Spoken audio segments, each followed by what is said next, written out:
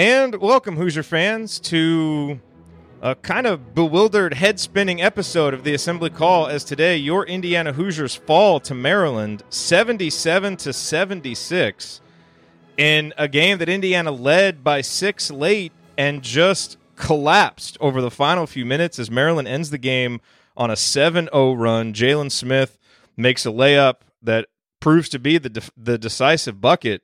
And an Indiana team that had played so well in the second half, coming back from a 14-point deficit in the first half, really in this one just snatched defeat from the jaws of victory. Felt like they were in firm control until they weren't. And credit to Maryland for sticking with it after really playing poorly there for a lot of the second half and being able to come back and take advantage of Indiana's mistakes. But the story of this game is Indiana just absolutely collapsing there down the stretch with some bad decisions, some bad execution, and it results in a loss that should have been a really, really big, important win for Indiana. Instead, the Hoosiers are 15-5, 5-4 in conference play, and this is one of those losses that's really going to hurt, really, really going to hurt for Indiana. Now, I'm your host, Jared Morris. I'm here with Ryan Phillips. We're going to break it all down for you on this edition of the Assembly Call IU postgame show. Let's start this show the way that we start every show. That is with our banner moment. We will obviously get back to the collapse there at the end, but let's talk about one of the biggest positives from the second half. And for the banner moment today, I want to go back to the 9-minute mark in the second half. It was 60-54. Indiana had just done a great job of coming back from that 9-point halftime deficit. I mean, they almost immediately took the lead before the under 16-minute timeout in the second half. They got the lead back, and they had a 6-point lead at 60-54, and they had 3 straight empty possessions without getting good shots.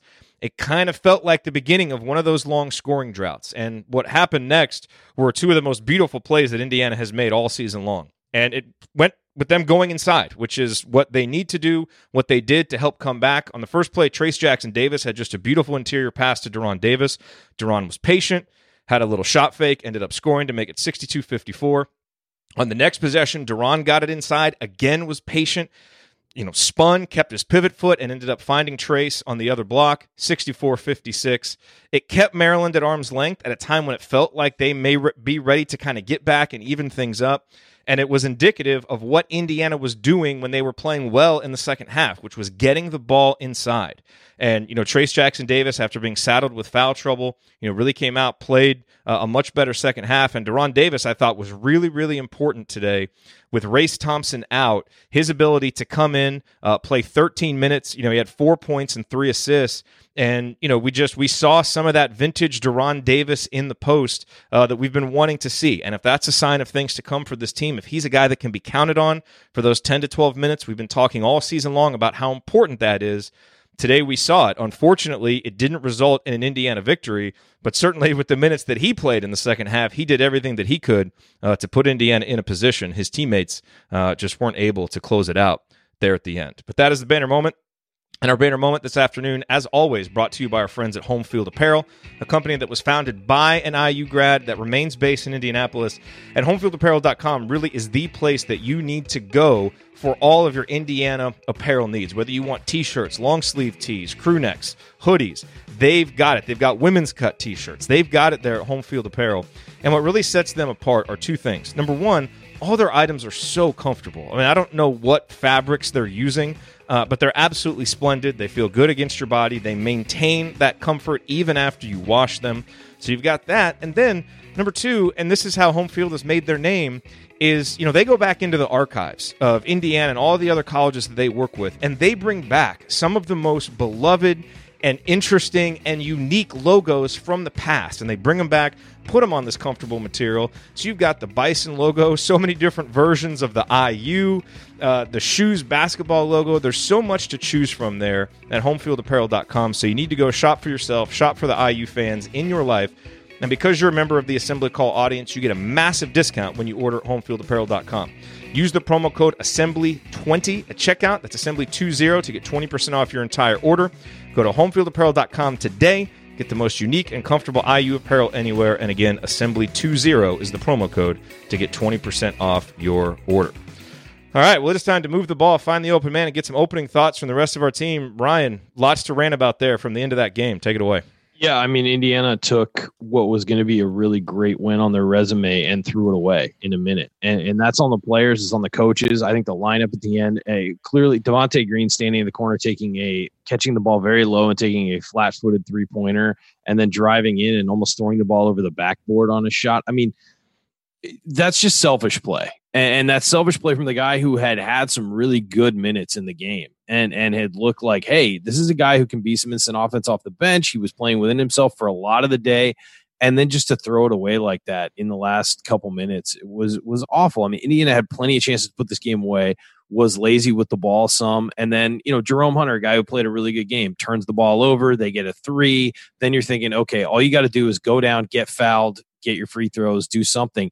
And they really have a lost possession on offense with a lot of dribbling on the perimeter. And at that point, I'm sorry, Archie Miller should have taken a timeout or something. I mean, Archie gets a lot of credit for this loss too, because I thought that his lineup at the end for the last couple offensive possessions was not smart and had guys out there who weren't attacking, weren't doing what they needed to do. It's like they did what they needed to do for 19 minutes in that second half very well, and you would have felt great about this win if you're an Indiana fan. And then that last minute, they just fell apart. Rob Finney was invisible over the last couple minutes. He was just deferring to Devontae Green and let Devontae Green run the offense, which is not what this team needs. This team needs somebody who's going to get everybody else involved. And Devontae, again, had some really nice moments in that game, but you blow it at the end and you give all that goodwill away. And it's puzzling to me how this team could go from having such great poise coming out of the half and playing so well and so smart and just blowing it in the last few minutes. Like, what are you doing? And the last minute, especially, I mean, guys got caught up on that screen. Jalen Smith's wide open for that layup. And he had guys around him, but he was right where he wanted to be in the dead center of the floor. And that your job as a defense system, take that away. And they couldn't take that away. They left the guy open for three before that. Smith makes his basket and then jaws at the crowd. Doesn't get a technical, of course, even though he's screaming F you at the crowd. And then on the other end, the offense, they got a good shot. And look, Trace Jackson Davis, you're a 5-star all everything guy. You got a shot in the lane. It was pretty much open and you clanged it. He had a chance. It's not like that was a tough shot. It was a pretty easy shot. And I'm not blaming Trace for the loss, but he had a pretty easy layup and clanged it. So it was my point by saying that is that everybody collapsed. It was just, they went from playing so well to as soon as a press comes on at the end, they just fall apart. And it's that we've seen that happen before where they don't handle press well. Archie Miller needs to work on that because it's so easy to see this team late in a game have a lead with, a couple times. Sometimes it hasn't cost them the game, but they definitely have had trouble against a full court press, getting the ball in, getting the ball up the court, not turning it over. I mean, this team didn't turn the ball over for most of the game, and all of a sudden you put a press on them and they throw it away immediately. And it's just that kind of stuff cannot continue to happen. I realize this team was on a good run of play, but this was a game that they should have won. They absolutely should have won this game. And at the end of the season, this could be a game that comes back and haunts them because you just lost a home game to a ranked team. You could have banked a quad one win. You could have banked a good win in the conference. You could have moved up in the conference. And that gives you a buffer where you don't have to win an extra road game. Now you got to go win an extra road game to make up for it. How hard is that in the Big Ten right now? So, this is completely disappointing from this team to blow this because if they had won this, you feel, even if they win it by one at the end, making that shot, you feel like, okay, that was, kind of almost gave us a heart attack, but at least they came away with a win. But now you're looking at it like, God, we're back to another step back. It's another thing you got to work on and fix. And you're starting from scratch. And now you got to go on the road and win games. And that's not how you win in the Big Ten. You protect that home floor. You have this massive home court advantage. And they didn't do it. And they blew it. And they had the game won and handed it to Maryland. And it's so disappointing. And it's the kind of thing that cannot continue to keep happening. We've seen them melt down before, whether it's in the middle of the game or whatever. You cannot have these stretches where you just hand a team a game. And they've done it repeatedly this year. And I realize they just had some nice wins. But, man, this is so disappointing. I mean, this is bad. It feels like you're taking just a massive step back by losing this game. It is disappointing. I think it's important to note that, this now brings Indiana to 5-1 on the season in 5-point or, games that are within 5 points. So they've been good. And Archie Miller in his history has been good, as a coach, winning close games. But And so I think at some point we were due probably for some bad luck in a close game. But what makes this a little different is it wasn't bad luck. It was bad decision making. Yep. I agree with you that I really don't understand what was going on with the lineups. I don't know why you're not playing 3 guards at the end of the game. I Bring thought Al Durham in. He's your free throw shooter. And look, I thought Devontae Green, he led the team in scoring with 16 points. He had 3 assists and 5 rebounds. He made some really nice plays today. Yeah, he had a stretch of the game. I actually thought he was better in the first half, even though his numbers weren't as good, because he really came out in the second half. I think he only went, 3 for 8 from the field, something like that. But it felt like in the first half he was much more restrained. He was playing within things. He wasn't forcing it. He was very efficient. And in the second half, while he did make some plays, I mentioned earlier, the banner moment came on the heels of that 3-possession stretch. Well, that 3-possession stretch where Indiana, basically just went away from what they were doing to get good shots, part of that was Devontae, and just taking an early 3, throwing a bit of an ill-advised alley-oop. Like, it's almost like he got a little bit too comfortable in the game. And I was wondering if Archie was going to see that and pull him out, and he didn't. And it kind of felt like everybody got a little bit too comfortable over the last minute. It's like, okay, we came back, we're going to win. Oh, Maryland hit a 3. Jalen Smith made it. Oh, and it's like, oh my God, we're down by 1 all of a sudden. And look, we've seen, and the thing about Jerome Hunter is he was really good today, but we've seen him struggle with passing late in games. I like him as a defensive sub late in games. Offensively, that's a really tough spot to put him in. And I think, as to your point, you've got some timeouts, you've got some guards, some ball handlers that you can play there. There's just no real reason for Jerome Hunter to be in the backcourt against a press. He's not ready for that yet. So I actually put that. Now, look, he's got to make a better pass. He's a basketball player. Make a good play. But I still put the majority of the responsibility. I put that responsibility on the coaches. So, yes. I here's what I don't want to do today. I don't want to overreact because this was a home game against a ranked team that probably could have gone either way. Indiana's had some good luck in close games. They were due to miss one. That's important. And as you said, if Trace Jackson-Davis makes that layup, it completely colors our possession of the entire game. So there were still some good things to take from this game, some bad things to take from this game, but it does hurt. And the result matters, and it's really going to have a lingering impact. So it does, I think, just the result and what happened, it is a little bit bigger than maybe, what the actual moment was. So, and here, let me just say this. You're ending this game on a meltdown. That's why it feels this way. Like, if this meltdown had happened in the middle of the game, you maybe feel a little different. But this was a meltdown at the end of the game in crunch time where you need to win games. That's what's disappointing to me. And they never regained their footing. They, had Trace Jackson-Davis made that shot, you say, well, at least they regained some poise at the end and finished it off and won it. And so I saw somebody in the chat say, well, if they won by 1, you'd be fine with it. Well, I wouldn't be fine with it. This would still kind of scare me that they fell apart as soon as the press came on. But you were up 6 with 1:10 to go and lost the game at home. Like, that should concern everybody. And it's not just the one, you lost a 1-point game. You have to consider where the game was. This wasn't a 1-point game, back and forth. They made a shot, then you missed a shot, and the game was over. You were up 6 with 1:10 to go. You should never lose that game. I mean, at the very least, you should be getting fouled and going to the free throw line every possession at that point, because the other team, you're making the other team feel desperate. Instead, they took a bad shot. Maryland scored. They turned the ball over, basically handed it right to Maryland. Maryland got a 3, and then they had a nothing offensive possession with a bad shot. Maryland came down, got an easy basket. I mean, you look at the way I'm not like, don't look at the score line and say, well, they lost by 1, maybe just a shot. Watch how it happened. And it was disturbing to see how the absolute lack of poise and focus in the biggest part of the game right there. So that's what concerns me. It's not the score. It's not anything like that. Had they melted down and lost, you're still like, all right, there's some issues here. They basically let Maryland back in the game. They were up 6 with 1:10 to go and lost the game. That's what the focus is. It's not what the score was. And you have to understand that you got to close those games out, especially at home, especially at Assembly Hall, where you've got this huge advantage built in. You can't blow games like that.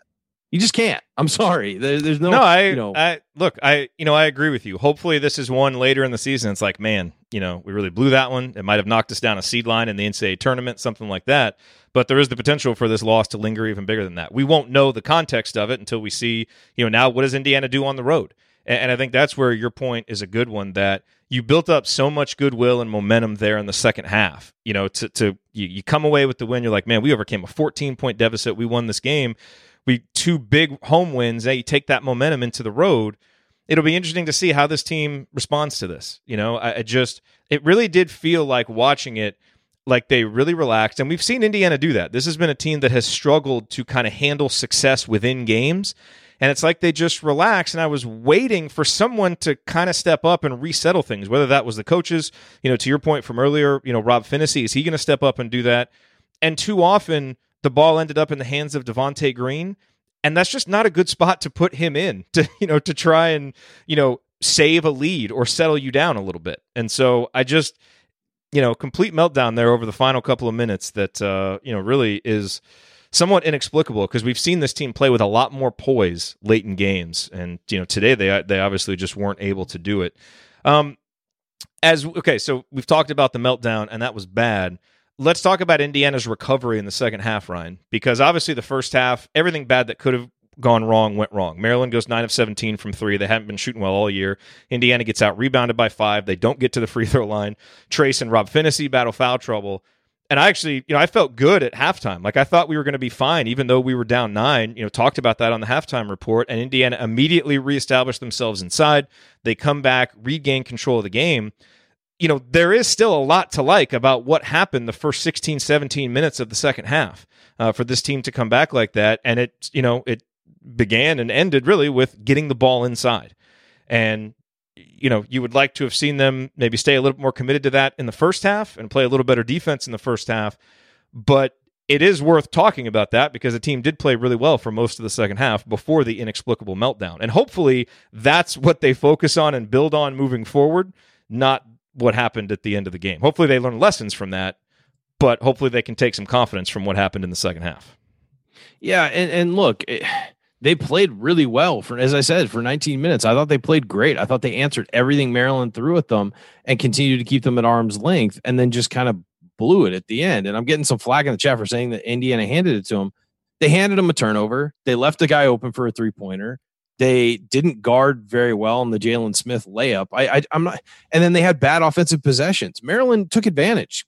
Credit Maryland. They absolutely took advantage of everything that IU did, but IU also gave them easy opportunities to finish. And credit to Maryland for that 7-0 run. Great job. But Indiana has to take care of its own business, and I'm more concerned with what Indiana does than what Maryland does.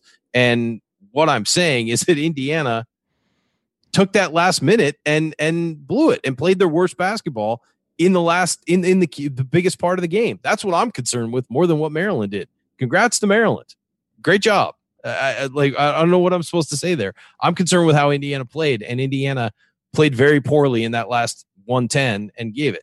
Again, that 19 minutes, you're right. They could build off that. Like, they played really well. They answered everything. And by the way, Maryland is a bad matchup for Indiana all over the floor. I mean, it really is. It's not they don't match up very well position to position with Maryland. So we saw that in the first half. Maryland really took advantage of a lot of the different matchup problems that they can create. Like, Joey Brunk cannot guard Jalen Smith. It's just, it's not nothing against Joey. He just doesn't have the quickness to go out on the floor with a guy like that and recover to the post in time. And we saw that early in the season sometimes with Joey. It's just physically, he and Deron Davis just can't do that, which was a smart job by Archie Miller to switch Justin Smith and Trace Jackson Davis onto Jalen Smith. And it worked, and it worked much better. But I again, smart moves. They had the right lineups in, I felt like, for most of it. Jerome Hunter really rose to the occasion, played great, as you have been saying that he would eventually. But at the end, you just, in the most important part of the game, you're just not poised. You turn the ball over. You have two bad offensive possessions. One where you get the shot you want and just miss it. But that's concerning that in the key moment, you don't step up. That's really, really concerning. You brought it back to that. We were trying to talk about something else. You're trying to go positive with it. I'm saying I agree with you. The second half is something you can build off of. But then that last minute, yeah, I mean, that's what they're going to go over in film tomorrow. It's not going to be a great second half. It's going to be that last minute. Well, what I hope they go over in film, you're right. It is a bad. Maryland does present some unique challenges for Indiana because it really of Jalen Smith. And they did. That was evident in College Park. They do. And they have guys who can get into the lane, and they can really, because of the personnel they have, they present challenges for the pack line. We saw it in the first half. And they present challenges against any defense, but specifically the way Indiana plays it. I thought Indiana adjusted in the second half. I thought Trace Jackson-Davis came out like a man possessed in the second half, both offensively and defensively. Unfortunately, he picked up a quick foul, but I thought that was smart. But I think it was also important to recognize that Indiana presents some challenges for Maryland because we have two bigs and they have one. And we went away from that in the first half a little bit too much, got a little bit three happy, and we were making them. We were 6 of 9 in the first half, so you can't totally argue with that. But we were still playing a little bit out of how we wanted to play. And plus, we were missing layups, and Joey Brunk was terrible in the first half. But in the second half, we recommitted to that. And it's like we realized, okay, they have Jalen Smith, but he can only guard one of us. And so there's 2 of us down there. And so whether it was getting it into Trace or getting it into Joey or playing that high-low 2-man game, this was such a weird second half because I thought Indiana was so well coached for about 18 and a half minutes, and the adjustments we made were really good. And the players, really played with a lot of poise. And then the last 90 seconds, it did all change, and all of that went out the window. And I thought we were poorly coached and timeouts weren't taken. So this is a weird game because the final minute and a half does color it all. But I really think it would be foolish to not pay attention to what Indiana did those first 18 and a half minutes to come back. And I also think it would be foolish to look at the first half and be like, Indiana played terrible. Indiana didn't play well in the first half, but Maryland also shot out of their minds, and we missed layups. And if a couple of those flip, we're ahead at halftime, which is why I wasn't concerned. 9 of 17. Yeah, 9 of 17. And we did give up too many open ones. I get it. But we weren't nearly as bad as the score indicated. No. And then we played much better through that part of the second half. So, this is one of those losses. Like, I feel like we have won and played worse basketball over 40 minutes than we did today. I agree, and that's what's so disappointing. Which is a weird. That's why this is a weird game to analyze. It really is for sure.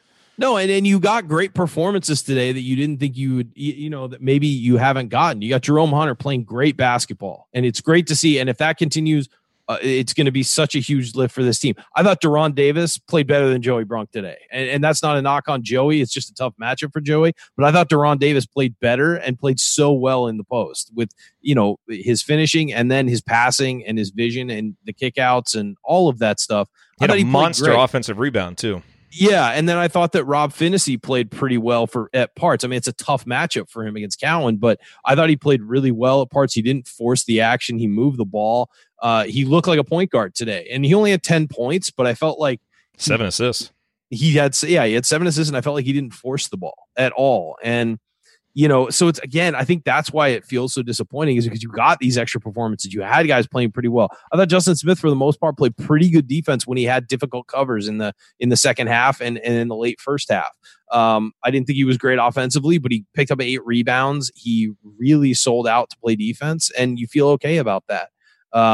It's just, again, that's why it's more disappointing is because there was good stuff. It's not like when they beat Northwestern, they played awful all game, I guess I was less disappointed when they went to Maryland and got blown out because nobody played well. And you're like, well, they have to play better than that. Like, they actually played pretty well today. And then it's just like they couldn't close the deal. And so it's disappointing. And that's why I keep repeating that, because that's the overarching feeling here is they played really well and then couldn't finish it off. And it's kind of sad. Would Indiana have won if Race Thompson had been available? Probably. No, I mean, okay, if Race played against Michigan State. Yeah, if you had him for some of those first half possessions to throw on Jalen Smith, I actually do think he makes a 1-point difference. I think so, too. It's neither here nor there. I just wanted to tee you up for that. Just trying to cheer you up a little bit, Yeah, it's been a rough day all around. I'm sure some of you have seen the news. So it has. All right, let's break and we'll come back. All right, coming up as we continue our breakdown of Indiana's just crushing 1-point loss to Maryland, I will point out some meaningful moments that you might have missed. Then we will go inside the numbers to highlight the most important statistical notes from the game. You are listening to the Assembly Call. Stick with us.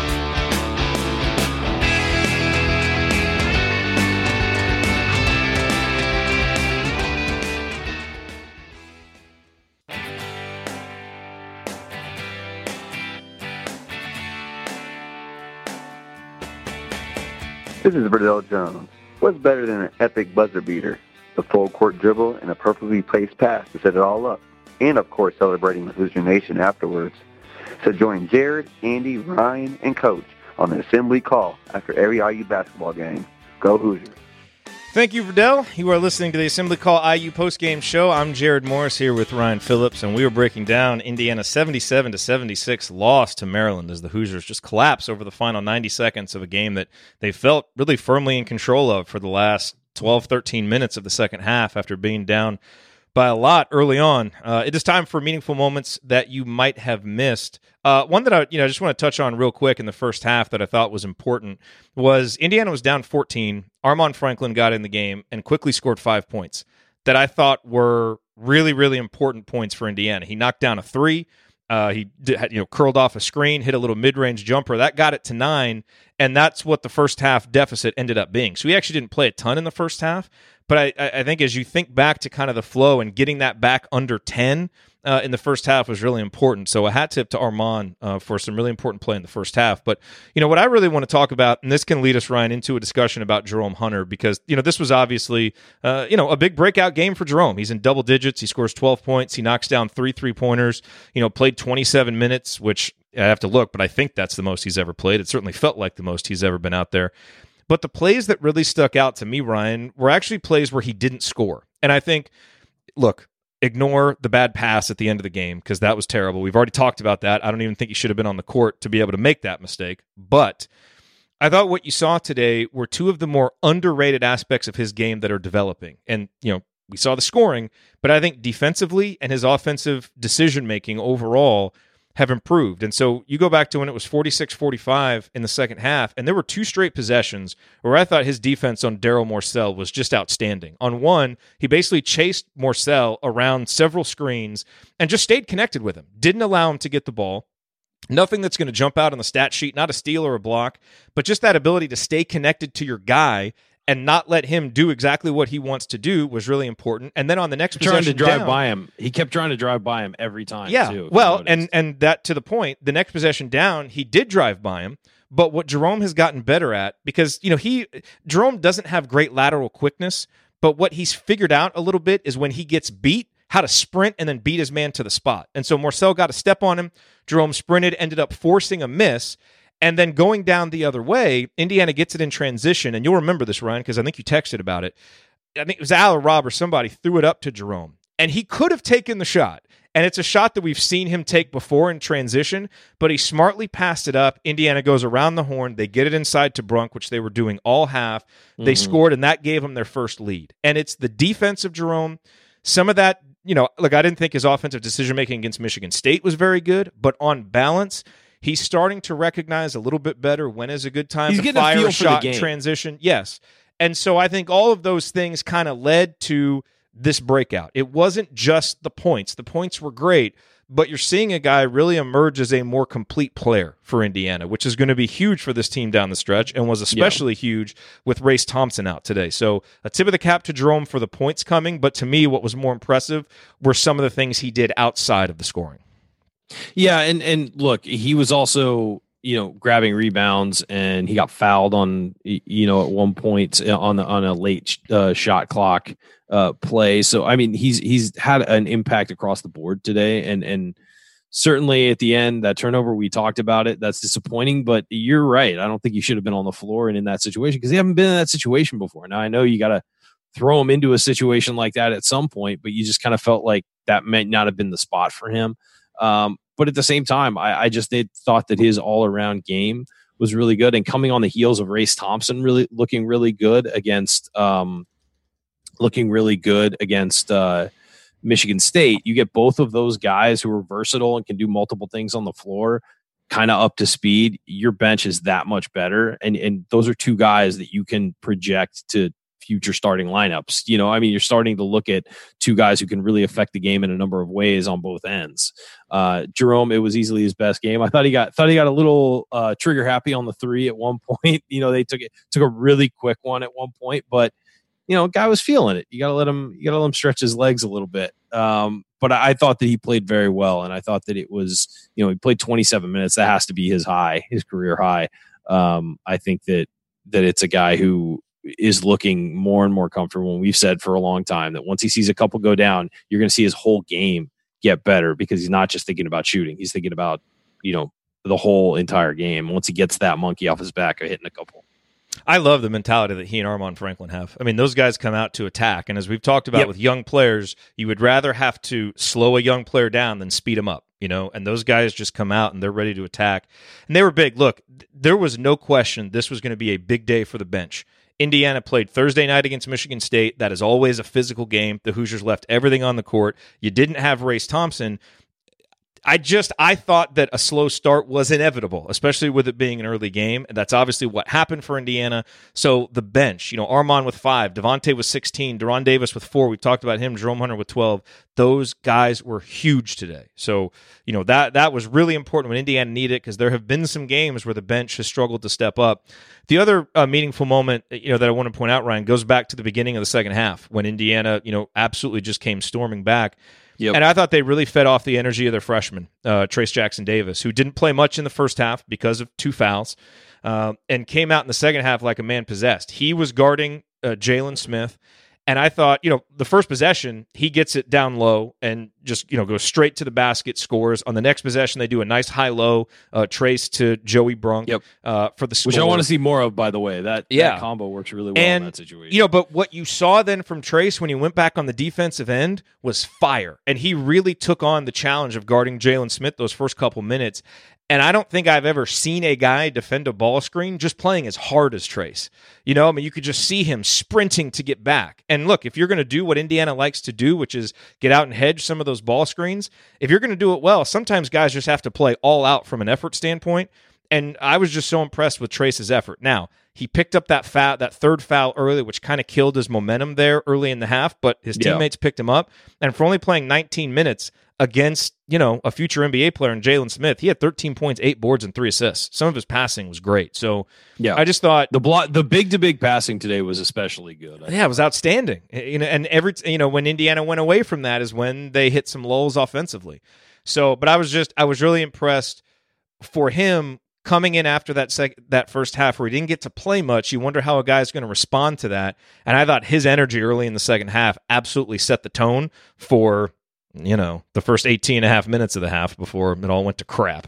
But credit to Trace, for what he did prior to that. What moment stood out to you, Ryan? Any notable ones?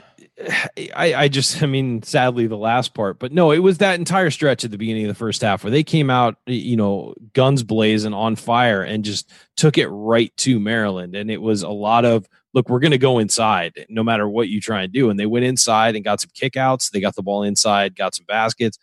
It wasn't a specific moment. It was the feeling of that momentum shift in the beginning. And then they kind of battled each other. The two teams kind of battled each other for a little bit. And then Indiana just started inching ahead every possession, forcing Maryland into contested shots, getting rebounds. Indiana out-rebounded Maryland 22-13 in the second half. And that's a good rebounding team, like a decent rebounding team. And they hammered them on the glass in the second half. Indiana only had 11 rebounds in the first half.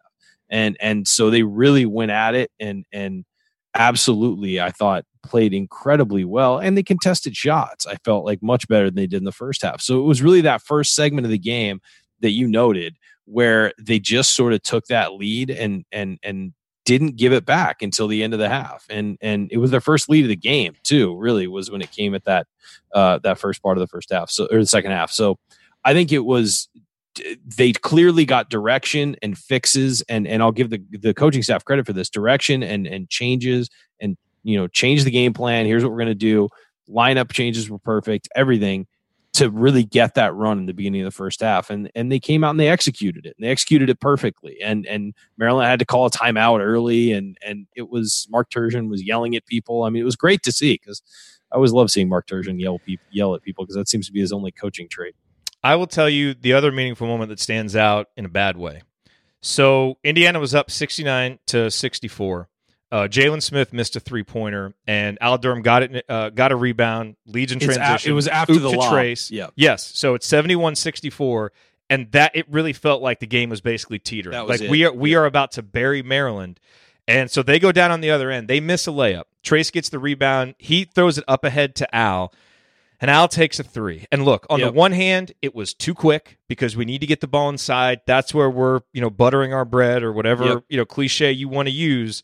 But man, like in the moment, I was like, with the crowd, yes, and everything, because if he makes that shot, it's over. The game is over, and he had just made the one against Michigan State. So I hear the argument for why that was a bad shot, and you might be right, but I'm not going to be a hypocrite. In the moment, I wanted him to take it because I think sometimes when you've got a chance to bury a team in a big moment, you take it. And I liked seeing the confidence from Al, although I will say, I'm not sure that he really earned the right to take that shot with the rest of the way that he played today, because I thought for the most part, outside of a couple of really aggressive takes that he had in the first half, I thought this was just another one of those games where Al is kind of invisible for part of it. Only has 4 points, did have 3 assists, but just really didn't get a lot going.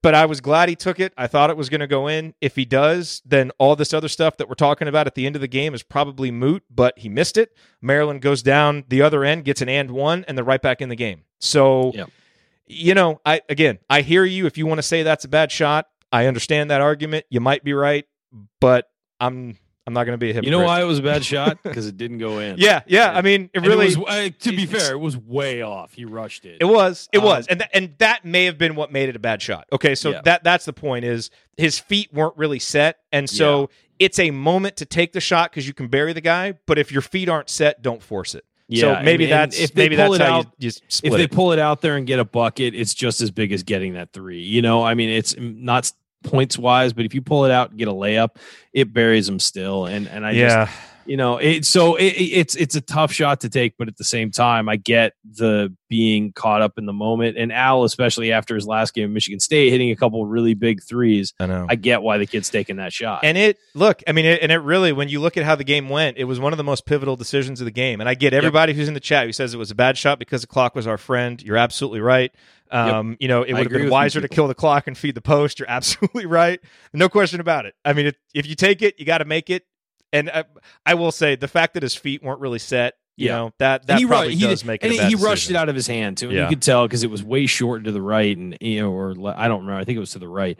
Yeah, he just overshot it, frankly. But at the time, you're right. At the time, he makes that as it's in the air, you're like, and then he missed it, and there were a lot of bad decisions down the stretch that led to this loss. Let's be real. And Jerome getting caught up with that pass. If you're not 100% sure you have a pass against a trap, call timeout. You have those in your pocket, and there's a reason. If you're winning, there's a reason you keep your timeouts in your pocket, and it's for that. And call timeout. We'll set something up. And it just it was a lot of things that snowballed. And again, to credit Maryland, they made the right plays too. There are plenty of teams who were down by that much who missed the shot when they get the open three or miss the layup when they get it in front of the rim. Trace had essentially what was the same shot as Jalen Smith got, dead in the middle of the lane, and we missed it. They made it. That was that wound up being what cost us the game, and so I credit to Maryland for finishing it off, but at the same time, Indiana, man, there's a lot of things you have to work on after this game now, and it's poise. Breaking a press, like come on, you've got that. There's basic tenets to breaking a press. You don't break a press with a dribble, you break it with passing. And everybody's got to be on their game and moving the ball. And if you got a one-on-one matchup with your point guard, you break it with a dribble. Other than that, don't drive yourself into a corner. Don't give it to a guy who doesn't know what he's doing. There's plenty of rules there. And make sure your inbounder is your best passer. There's little rules that Indiana just, over the last couple of years, Indiana has struggled against that. And that's something they need to work on because it came back to bite them. Yeah, let's talk numbers real quick. I think the big one that jumps out for Indiana is 22 assists on 30 made field goals. You're starting to see that number tick up. Today. Obviously, Rob Finney being there had a big part to do with that, but 4 other guys had 3 assists, and the interior passing, as we said, was magnificent. I thought Deron Davis's minutes, as we mentioned, were awesome. The second half rebounding was really good, and that was an important element for Indiana to kind of regain control. The Hoosiers did only get 10 free throws, and 6 of those were from guards. So, it was in the first game against Maryland, Indiana really struggled to score against their length. And today they didn't get fouled a lot, but credit to Trace, credit to Joey, credit to Deron, especially in the second half. They found ways to get buckets against a team that's pretty good, in terms of 2-point defense, and so that was good to see. The officiating was also really weird. To the first yeah. half, they weren't calling anything. In the second half, they were calling everything at one stretch. Then they stopped calling everything. I mean, it was really shockingly in the Big Ten. It was really disjointed and kind of stupid. The turnover number, obviously good. 6 turnovers, you'll take that because that buried Indiana at Maryland. But, I'll tell you the number for me that really stands out. And, this isn't necessarily a criticism of him because I think overall, numbers-wise and on balance, he played a good game. But Devontae Green took 8 shots in the second half. And, Trace Jackson Davis took 7.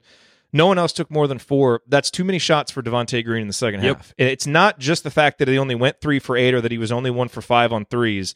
It's not about the result. It's about the process. And I thought Devontae, in the first half of the game, I thought it was one of the best halves that he's played in a while. He had 7 points. He had no turnovers. He had an assist. He was 3 for 3 from the field. No, 2 for 2 from the field. Made a couple of free throws. He was efficient and picked his spots. And in the second half, he got a little bit looser with the decision-making. And I thought there were a couple of opportunities where, either Rob Finney's got to get that ball and be more assertive. Archie, has to get the message across that we need to get the ball inside. So, again, Devontae made a few of them, and some of them were big shots, but I thought he forced a few too many. And in a half where the offense was really rolling, some patience in those opportunities, I think, could have been the difference in the game. So this was not a game where Devontae played poorly. He had 16 points, 5 rebounds, 3 assists, no turnovers. He was a big part of the reason why Indiana had the chance to win, but he took some things off the table with some of those decisions in the second half. And particularly late. I thought he had a couple possessions late where he just kind of tried to play hero ball, and it was just, come on, man. Yeah. Like, you're winning with the process is why you're winning. And to go away from the process is, it's silly. There were a couple times he got down late clock and he just fired a shot off that had no chance of going in. And that flat-footed three-pointer on the wing, too, was just like, if he catches that in his chest and is leaning forward, all right, you can take that shot. But he caught it low, was leaning back, kind of looked, and then shot it. And it was just, that's not a good shot ever for him. So, I mean, it's just a matter of recognition. I think that some of these guys need to recognize when things are good, when things are bad, and what they're doing to make it work. Anyway, I mean, it's just, it's the same stuff we've been talking about. It's just a matter of recognition and poise in those big moments. And that's what costs you the difference between a win and a loss is just smarts and poise. And I felt like they didn't have it when it mattered today. Yeah. Any other stats for you that jump out? I thought the rebounding, as you mentioned, was really important. Bench points for Indiana, 37-12 over Maryland. A lot of that from Jerome Hunter and Devontae Green. I thought the bench played well. I thought that, other than Demezy Anderson, who was only in for 4 minutes and looked kind of lost offensively, I thought, there were a couple sets they ran where he didn't know what they were in. And then there was an out of bounds play where they had to call timeout because he didn't know what they were running. It's not going to earn you more minutes. No. And look, he hasn't played in a while, and he was sick at one point, didn't dress, and I don't know if he's just behind, but it didn't look good. And they could have used apparently with Race Thompson out there, we're going to give him another shot. But I really thought that Joey Brunk struggled in the first half, and so he had finished 3 of 7 from the field, but he missed about 3 layups in the first, at least 2 layups in the first half that were just. That Joey Brunk makes those, and so I thought his first half was a real struggle. I'm not sure the numbers bear that out, but he looked lost defensively. Of course, I mean, again, we talked about it's a tough defensive assignment for him. It's just physically he can't do it. And if they happen to play Maryland again, I hope they start the game with somebody else on Jalen Smith, because that was just, I mean, Jalen Smith lit him up. But I guess that's another stat is Jalen Smith, 29 points, 11 boards. I mean, and 4 of 6 from 3. He just ruined IU today. He was the only guy that you were afraid of, really. Cowan had his moments, and he did finish with 18, but Jalen Smith did everything for Maryland. He was the guy who made it go. And so, for a guy to get 29 and 11 on you on your home floor that's a rough one. The chemistry that the three of you have. Sorry, I did not mean to hit that. Oh, great. Real professional over there. Yeah, sorry, I hit the wrong button. But nice to have Megan make an appearance on the show. So nice to hear you, Megan. Hi, Megan. Hey, Megan. All right. Coming up on the assembly call, we are going to hand out our game balls. Then we will hit any other lingering storylines from this game, and then look ahead to what's next for Indiana. They're at home. It's time to go on the road. We'll talk about what that's going to be like, and then it'll be time for last call. Stick with us here on the assembly call.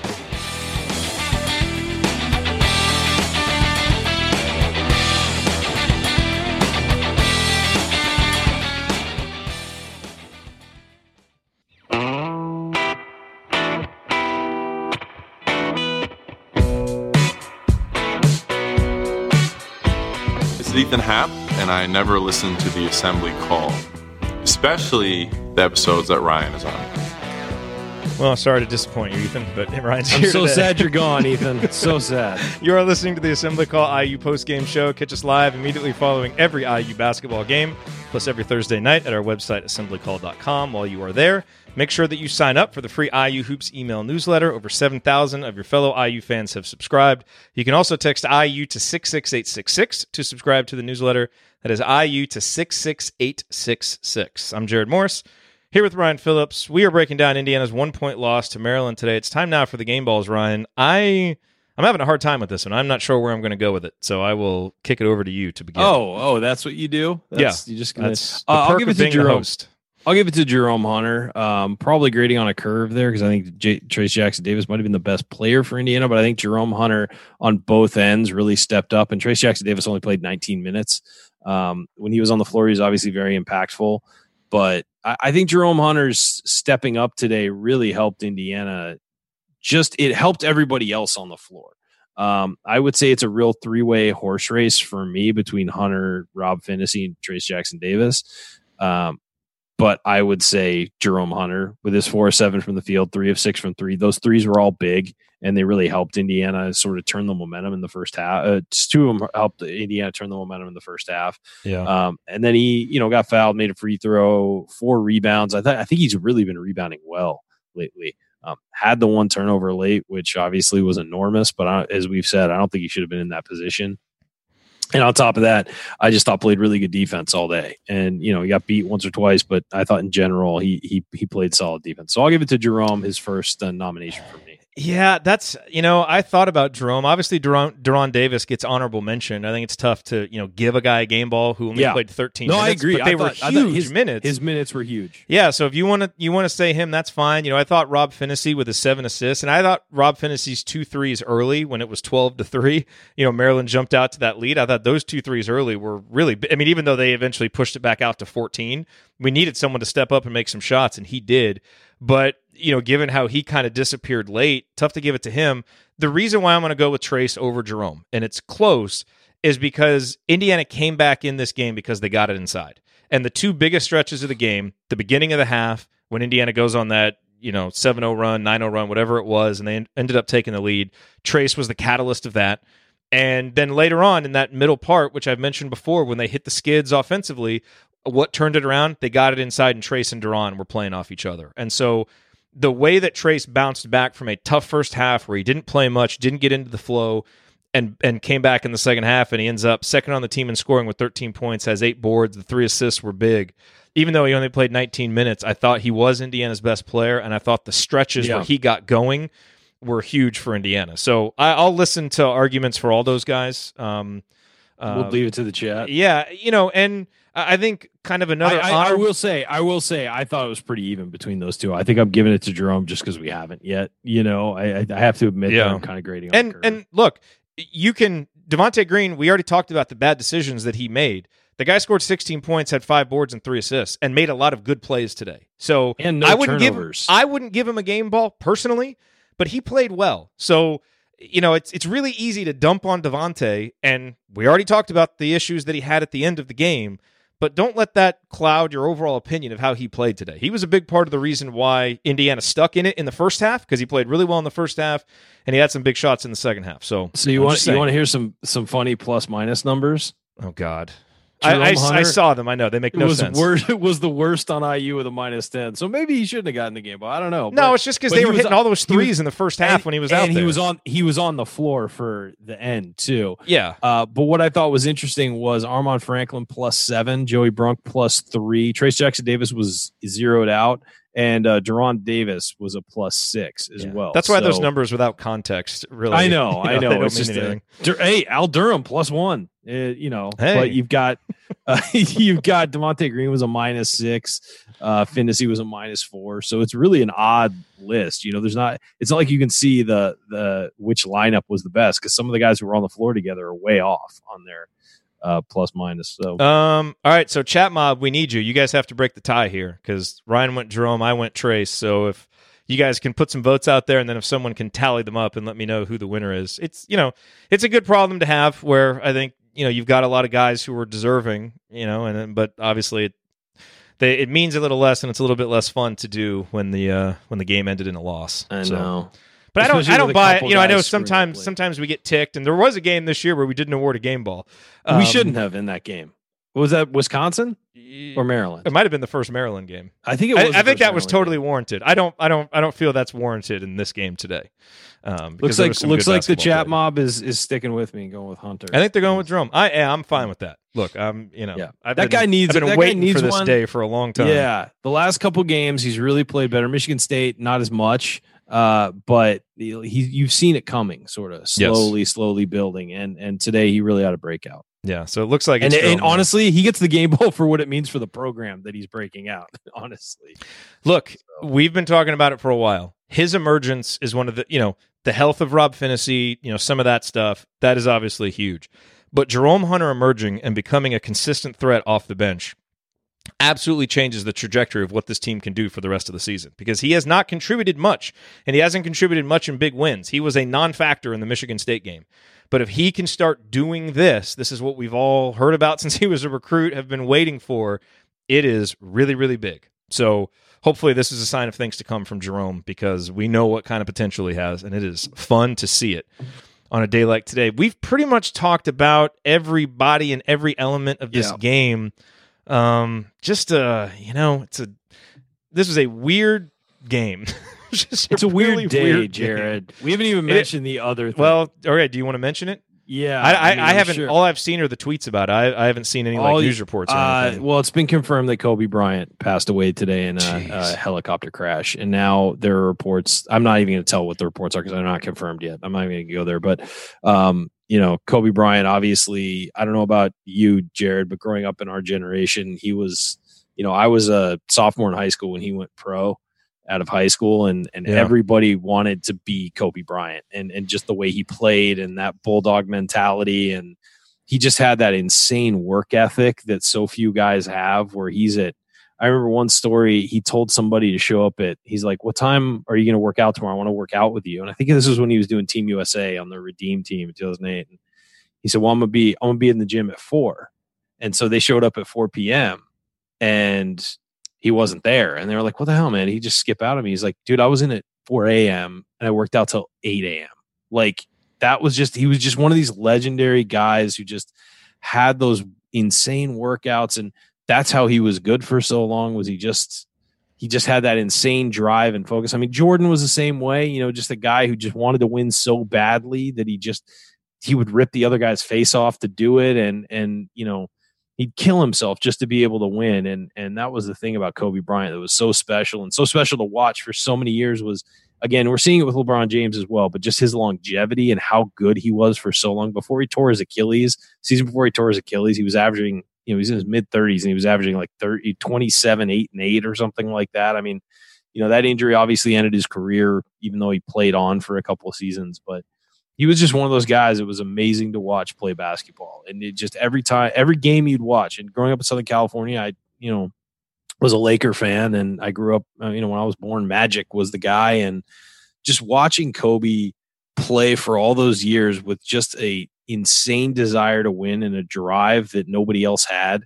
And then to watch him every night, and every night he would do something where you just like, oh my God, how did he do that? And so obviously, and here's the thing about him, he's mellowed a lot, and he had just started to become a mentor to some younger players. Jason Tatum had talked about that, how he had reached out to Kobe, and Kobe had been more than willing to go help him and work out with him. That whole group of players, when they were young and played with Kobe in the Olympics, all went on to greatness. It was LeBron James, Dwayne Wade, Carmelo Anthony, all those guys looked up to him and, took his work ethic and took it on themselves. And I think it was James or Wade said that I watched Kobe. I thought I was working out hard, and then I watched Kobe and I changed everything I was doing because they all wanted to be him. So just a really, really sad day for the sports world and basketball, because we're not going to have that guy to be, an ambassador to younger players and teach them, how to play. And obviously a real sad day for Southern California, because we were such, fans of his on the court. He certainly didn't have to like him, and there were a lot of people No, not at all. who didn't like him and who rooted against him. Totally. But you certainly, as a player, you had to respect him and his work Agreed. ethic and his I would willingness never- to take big shots and to be the guy. And the one thing I'll say is, there obviously, he had some great teams, had some teams that disintegrated, and there were questions about him as a teammate and his leadership style. What I would say about that is, greatness isn't comfortable a lot. No. And he had... he had that drive to be great that was inspiring just to watch from afar. I'm sure teammates bristled at it, and I'm sure it wasn't pleasant to be with him all the time. And, I'm sure, maybe there's some things he would do differently as a leader at different points in his basketball career. But, you would rather have that guy in your foxhole than not if you're playing a basketball game. Yeah, and I think just his talent and drive were really to be respected. And all those stories about Michael Jordan being just an awful teammate. Well, he was an awful teammate to people because he expected them to put in the effort that he did and to win the way he did. And Kobe was the same way. They were wired the same way. And certainly Kobe had his detractors, and I fully understand those. I see the other side of the coin there. And certainly he had personal issues as well. And obviously I'm not claiming the man was perfect, but from a basketball standpoint, just as a basketball player, he was one of those guys that you stopped everything you were doing to watch him play because it was so incredible what he could do on a basketball floor. And I believe LeBron James last night just said he had no flaws offensively. He was the one guy who had no flaws in his game, and it was just phenomenal to watch. And I will miss, hearing stories about him. I mean, we'll still hear the stories, but I will miss him telling them and the chance that he would have had to mentor people. And obviously, man had 4 children. So, and he was only 41 years old, and it's just incredibly sad. Man. It is, the thing when you hear news like this, it's such a reminder that, man, it could happen at any time to anybody. Yep. To just cherish the time that you have and the moments that you have, because none of us are promised another day. So make the most of the ones that we have and be grateful. Absolutely. But or obviously, thoughts to his family and to everybody who's mourning him today. That's it kind of feels a little numb right now, It does. And the news broke right in the middle of the second half, so it was really hard to kind of come on here and do this because it's such a emotional, situation and a sad day. And I'm jumping off here and I'm going to go work on that all afternoon because everybody's going to have their tributes out. Yeah. So, all right, we can kind of make quick work of the rest of that. Have we covered all the elements of this game? I don't have a whole lot else to say about this game just because it was such a weird one. Indiana clearly left a big win on the court, but it's not, I think if that's the only thing that you focus on, you're really missing some of the bigger picture parts about this game. Look, but ultimately it's a devastating loss, and it is. You can't explain that away. But here's what I will say. Indiana's better than it was 3 weeks ago. It's better than it was 2 weeks ago. And so, the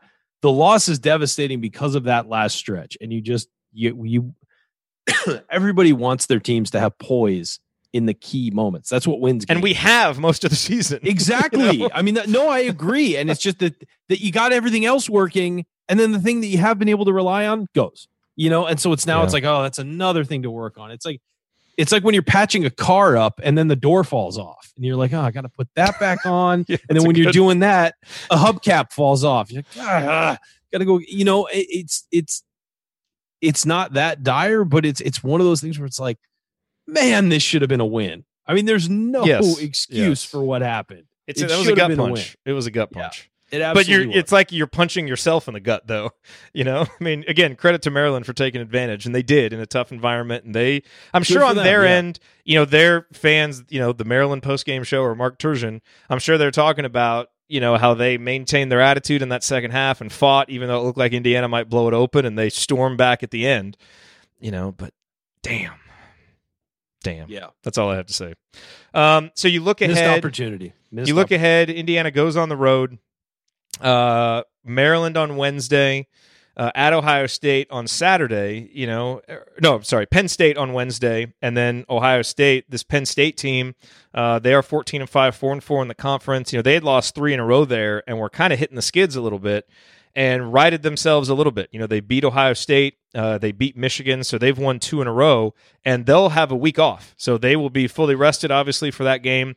Penn State has been a place, it's one of those weird places where it never feels like Indiana plays well, but we usually win. It just kind of win ugly. But this is a better happened. Penn State team than we're used to. No, this is a good Penn State team, and so obviously Indiana's going to have to bring it, but I think it is I don't know if you would say that you expect to win because it's on the road and, the Ken Palm gives Indiana a 32% chance to win. My expectation is to bump that up a little bit. I mean, I think this is one of those winnable road games. Penn State's good, but the way Indiana's been playing, we can go win this game. I think that's the last road game where you're Michigan's winnable. Minnesota's winnable. Oh, well, Michigan's been in the tank, yeah. Yeah, so those two are winnable. And Ohio State's winnable with the way they've been playing. So those are the next 2 games. Fair to say, if Indiana comes away with 1 out of the next 2, you feel good, right? Yes. So, but here's the thing: you'd feel bad if you've lost 3 in a row, including this game. Yeah, and that's the problem with this game. That's the problem with losing this game. You would have been on a 3-game winning streak. You would have won 5 out of 6. You're really feeling good about yourself. This just popped the balloon. That's what the final minute and a half did. It kind of popped the balloon that Indiana had been blowing up, and now they got to get back to it. Get back to it, start blowing that balloon up again. And get going. But that's what Indiana has coming up. Banner Monday is a definite maybe for Monday afternoon. So just watch Twitter. Hopefully we can do it. Definite maybe. It's just got to kind of be like that. So hopefully we can keep doing those conversations with Mike DeCourcy because I really enjoy doing them. But just watch Twitter, and I'll let you know. You're listening to the Assembly Call IU Postgame Show. Remember that because you're an Assembly Call listener, you get 20% off your entire order at homefieldapparel.com with the promo code Assembly20. So if you want a great deal on the most comfortable and unique IU apparel that you will find anywhere, go to homefieldapparel.com, use the promo code Assembly20 for 20% off your entire order. Last note that I will make, a reminder, February 8th, we will be in Bloomington. We'll be there for the IU Purdue game. Afterwards, we are doing a live post-game show at Switchyard. We had lots of conversations earlier today about what we're going to call that. It's not final, Ryan, but I think we may actually end up going with Podcast on the Drink for that one. A live IU Purdue post-game show with the Assembly Call and Crimson Cast. I already talked to Chronic Hoosier. He blessed us using that. Andy will be happy because it's the idea that he came up with.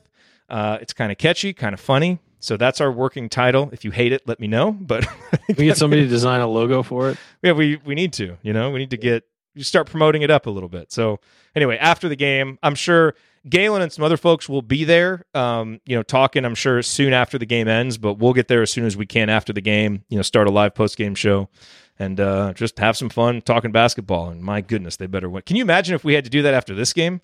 What a buzzkill that would have been. God, we got to win that We've game. done the meetup after a loss before. A very only late once. Night loss. Only once, that Ohio State game. Yeah. Late meetup after a loss. It was no fun. I know. It was great to meet everyone who was there, but it was just a dour. Everyone was just kind of like,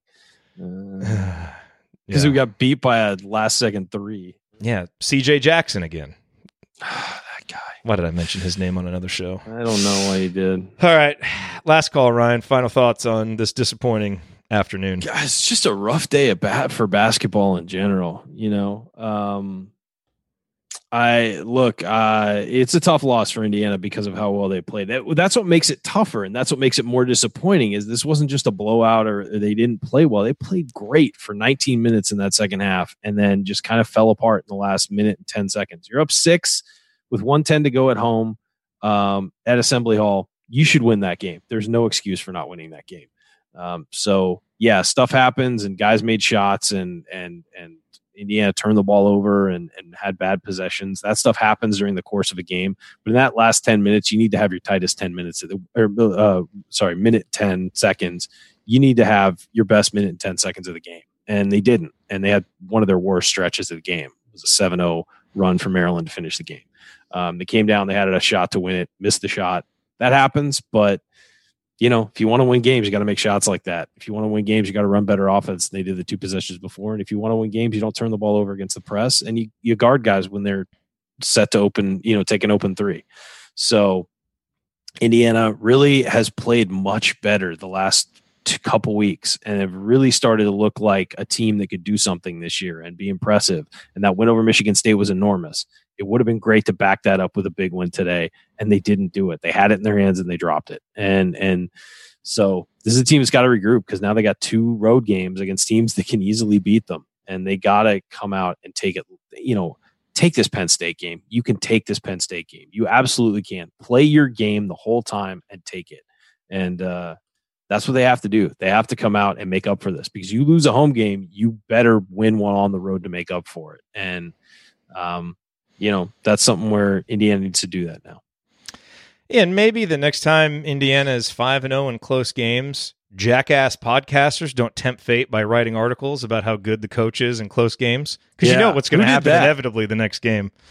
God, just why would you do that, Jared? Why would you do that? Yeah, look, it's I don't have a whole lot to add about this game. I thought Ryan's analogy of the car and the door falling off really about summed it up. Season. Summed it up about as well, because this team has played really bad in games, but then had poise to close them out in the end, and they win. And we're coming on here, we're not feeling good about the way they played, but you're just kind of exhaling because of the way that they won the game. And this is the opposite of that, where it's like, man, this team absolutely showed what it's capable of in the second half, and you got contributions from so many different guys, coming on the heels of what happened against Michigan State. I mean, that's 78.5 minutes of basketball that you can feel really good about. Because I'm sorry, I just wasn't that worked up about the first half, because there was some anomalous stuff happening, which the second half bore out. And so, I mean, that would have been 78.5 minutes of really, really good basketball at home, and then you just kind of putts it away. So that's what makes this really disappointing. It is a major, major missed opportunity for Indiana. It is not a sky is falling loss. I don't think that there are a lot of red flags in this loss, frankly, because closing out games has been a strength, and it just wasn't there today. So I'm just disappointed, not really like mad or apoplectic or questioning anything that I think about this team. I think ultimately you came home and you want to protect home court,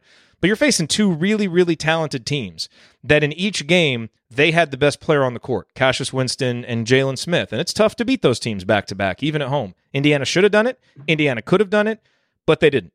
And I hope it's not a loss that we're looking back on at the end of the season like, man, this loss prevented us from reaching our goals. I don't think so, because I like what I've seen from this team. I like the trajectory that they're on. But this was a little speed bump, the final minute and a half. So I hope they take a lot of out of the positives from especially the first 18.5 minutes of that second half. I hope they learn whatever lessons are there to be learned from the final 90 seconds, and let's move on, and let's go do our best to try and get a road win next week. Because you go get a road win next week, and you're sitting at... You feel a lot better about this. Yeah, you can feel pretty good about things at that point. And that's, right now for this season with where Indiana's at, we've talked about this before. Just stay ahead of the 8 ball from the tournament. And Indiana's there right now. You're 15-5. You're 5-4 in the conference. You're still projected with Ken Palm to be 20-11, 10-10 in conference play. Those numbers get you in the tournament comfortably. And so just stay ahead, and then hopefully you can actually pick up an extra win or 2, and you're feeling really good about yourself. So I feel like this win would have been one of those. Indiana didn't get it. Got to regroup, go on the road, get a win next week. And, let's move on from this. All right, that's going to do it for us on this edition of the Assembly Call IU Postgame Show. If you want to see us do the show live and be part of the live chat, make sure that you subscribe to our YouTube channel, youtube.com/assemblycall, and don't forget to go to assemblycall.com or text IU to 66866 to join our free email newsletter. Special thanks to longtime listener Bob Thompson, who produced much of the music that you hear on the show and is working on some new stuff. And thank you for listening. We'll be back to talk IU hoops again with you for sure Wednesday night after IU Penn State. Until then, take it from me, Nick Zeisloft. Keep your elbows in and your eyes on the rim. And as always, go Hoosiers. Thank everybody for coming out. All right, I got to get out of here, folks. Thank you. Here I come. This is Stan Sony. By the way, Chad in the chat said, where was it? Something about how, the sting has worn off some. End of the show, Ryan, is very different from start of the show, Ryan.